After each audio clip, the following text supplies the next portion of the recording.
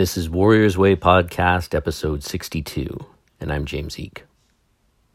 After the atomic bombings of Hiroshima and Nagasaki on August the 15th, 1945, Japan announced its surrender, bringing an end to World War II. But for some, the war was not over. Lieutenant Hiro Onoda was 22 years old when he was deployed to the Philippines in December 1944. As an intelligence officer, he was given orders to disrupt and sabotage enemy efforts and to never surrender or take his own life. Allied forces landed on the island of Lubang in February 1945, and before long, Onoda and 3 others were the only Japanese soldiers who had not surrendered or died. They retreated into the hills, with plans to continue to fight as guerrillas. The group survived on bananas, coconut milk, and stolen cattle, while engaging in sporadic shootouts with local police. In late 1945, the group began encountering airdrop leaflets announcing that the war was over and ordering all holdouts to surrender. After careful consideration, they dismissed the leaflets as a trick, and they fought on. One of Onoda's companions surrendered in 1950, and another was killed by a search party in 1954. His last companion, Private First Class Kensichi Kozuka, was shot by police in 1972 as he and Onoda were destroying the stores of rice at a local farm. Onoda was left completely alone. By this point, a figure of legend on Lubang and beyond. The story of the mysterious holdout caught the attention of a young adventurer named Norio Suzuki, who set out to find Lieutenant Onoda, a panda, and the abominable snowman, in that order.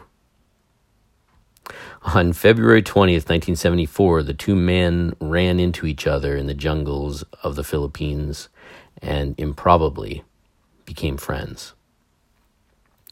Suzuki told Onoda that Japan was worried about him, but Onoda firmly replied that he would not surrender unless ordered to by a superior officer.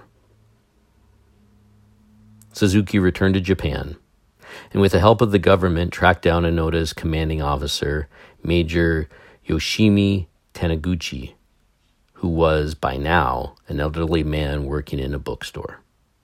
Taniguchi flew to the Philippines, and on March 9th, 1974, he formally relieved Onoda of his duties, nearly 29 years after the end of the war. 3 days later, Onoda surrendered his sword to Philippine President Ferdinand Marcos and received a pardon for his actions over the previous decades. He and his companions had killed some 30 people and injured as many as 100 others in their long personal war.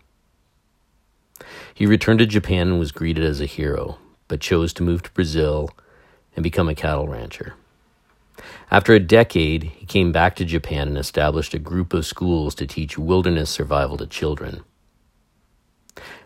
As for Norio Suzuki, the adventurer, shortly after finding Onoda, he found a panda in the wild, but he was killed in an avalanche in the Himalayas in 1986 while continuing his hunt for the abominable snowman. As for Onoda, he passed away in 2014 at the age of 91. So this is from an article called "The Soldier Who Wouldn't Surrender" by Alex Arbuckle.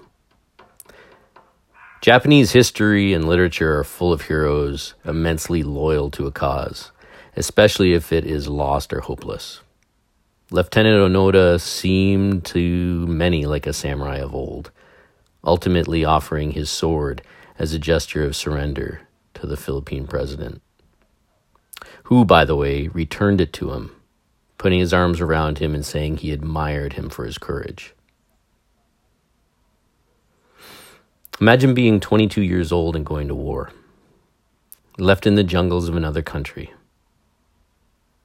Now imagine being 52, still wearing your uniform, having kept it in good condition, your rifle still maintained and usable, your sword still sharp and ready. Onoda himself would go on to write the book No Surrender, My 30-Year War. What can we say about this soldier? I think it's safe to say that few people listening to this podcast or living today can imagine what life must have been like for Onoda, and even fewer could possibly understand how he could have spent such a massive part of his life still loyal and dedicated to the orders he had been given and waging his own war in the jungles of the Philippines. For myself, having spent over a decade as an Army officer, I can't help but wonder a couple of things.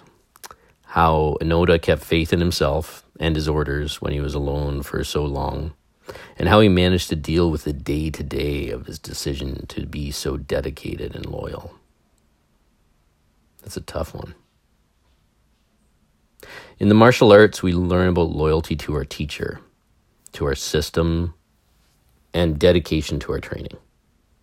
I've been at this martial art thing for almost 40 years now. And when I look around, I often realize how sadly rare it is to have someone stay true to the path for even a fraction of the time that I've been training and teaching. All have the best intentions, but few make it through the highs and lows that come with training and with life. Most end up bored with themselves and the reality of training. Some decide they don't like their school or they don't like their teacher. Something upsets them, or they just otherwise give up, decide to go take up square dancing. These are the small battles that come in the war that is training in the martial arts. A war that is about you becoming victorious and finding truth with a capital T. A war that you fight to liberate yourself. Every so often at my school, the Eke Academy of Martial Arts in Victoria, British Columbia, Canada, I pull out a stack of waivers of the people who have come by and tried out or started training. It's always astounding. I'll flip through the names and try to remember who these people were. Most have come with all the best intentions, but few keep at it. Then there's Onoda. If anything, I think there's a lesson to learn from Onoda. Nobody can say that he chose the easy path. Nobody can say that he gave an inch. You have to believe there were many times that things happened that had him wondering over those 30 years what the heck was going on. You have to believe he fought his personal demons. You have to believe he was afraid, sad, lost, and very confused. But he kept going. Even when he found and it was explained to him that the war was over and he had come out of the jungle, he said he wouldn't until he was relieved by his superior, as per his orders. Now, the Philippines are pretty nice. Onoda could have found a beach somewhere and spent 30 years sitting on it. But instead, he fought his war. Is he a hero? I really don't know what the answer to that is. I do know that he is heroic. I know that knowing his story has taught me something and added to my life, and that as a martial artist and an army officer, I have the deepest respect for this guy. What can you take away from the story of this true life last samurai? How does knowing his story impact your life? These are good questions. And my suggestion for everyone listening is to look more into the life of Lieutenant Hiro Onoda and ask yourself, what can you learn from and take away from this? I think you'll be pretty surprised what you find. So there you go. Hiro Onoda. Man, I can't stop thinking about this guy ever since I heard about it. Look into it. I think it will blow you away. And as a sidebar, he moved to Brazil to have a life that was a lot easier as a rancher. And then he heard about a young person who killed his parents in Japan. So he returned to Japan to educate kids about survival and bringing them back to the basics of life. You gotta respect that. Man, some kind of guy. All right, and on to the question of the week. I've started training in jiu-jitsu, and I'm wondering what your advice for someone new would be. That's a good question. So the first thing I would say is relax. I think that a lot of schools forget to really make that the backbone of what jiu-jitsu means. They forget that it is the gentle art. And that means something.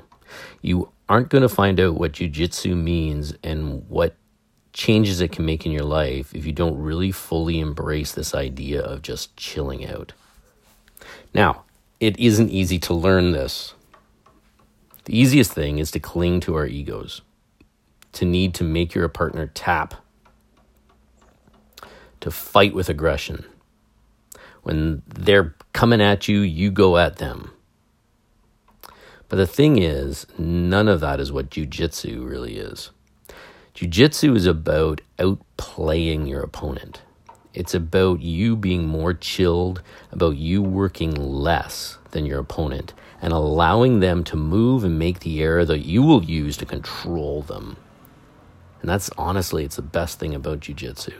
When you get there, it is crazy the insights you can get in your jiu-jitsu. It's awesome.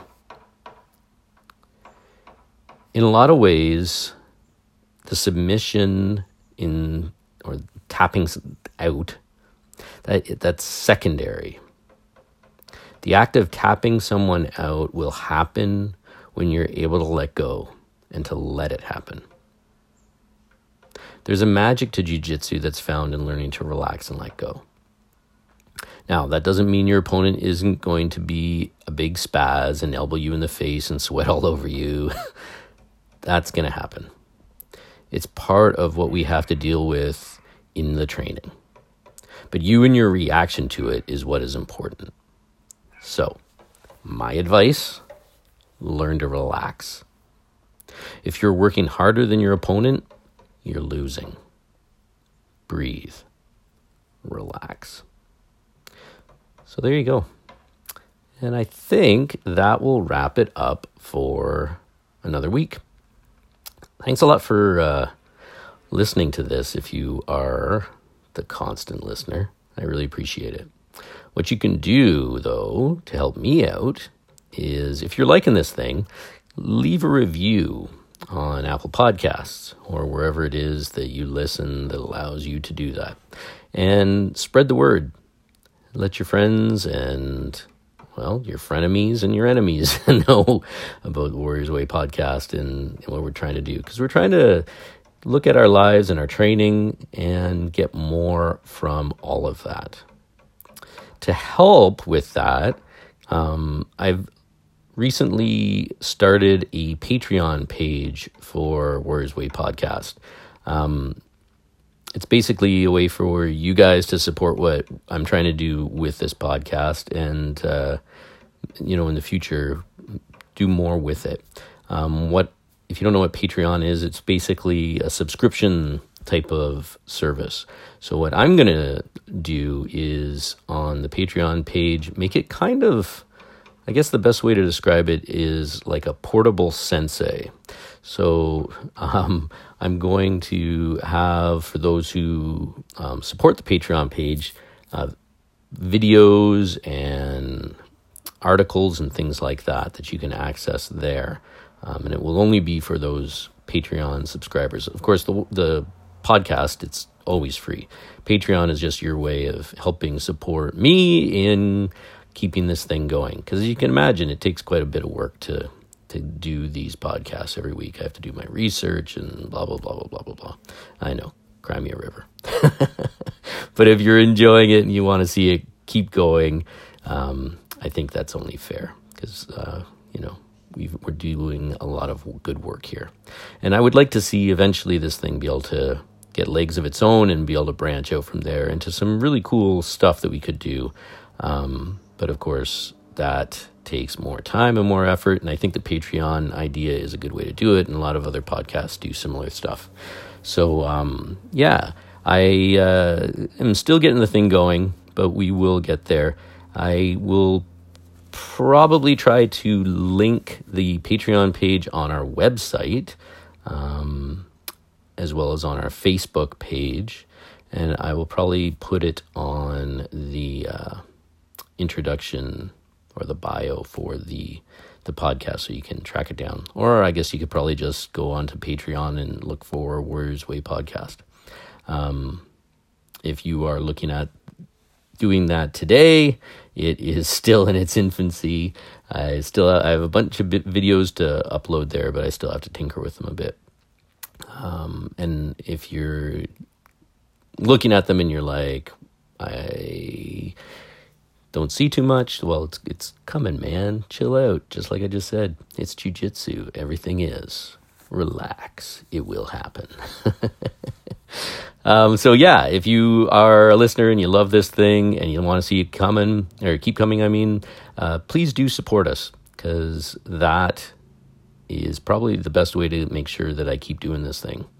The other thing, like I mentioned, we have a website, a Facebook page.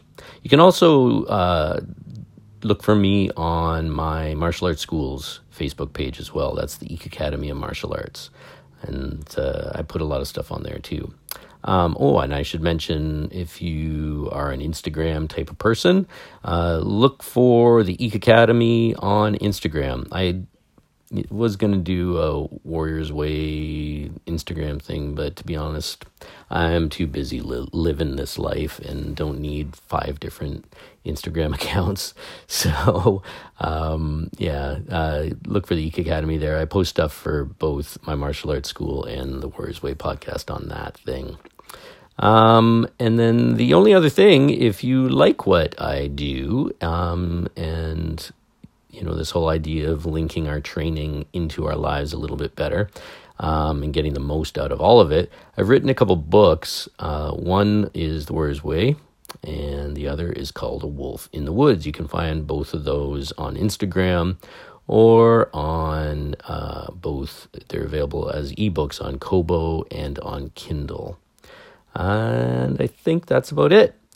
So, check out all of that. You got lots of information. Patreon is coming. Hopefully this week I will get those videos up. I just have to clean them up a little bit. And I think that's about it. If you ever have a question of the week, or you want to drop me a line, please do. You can track me down in all of those places. And I think that's about it. So get out there, train hard, have fun, be a good friend, and try to do something awesome for yourself and for others. Thanks a lot.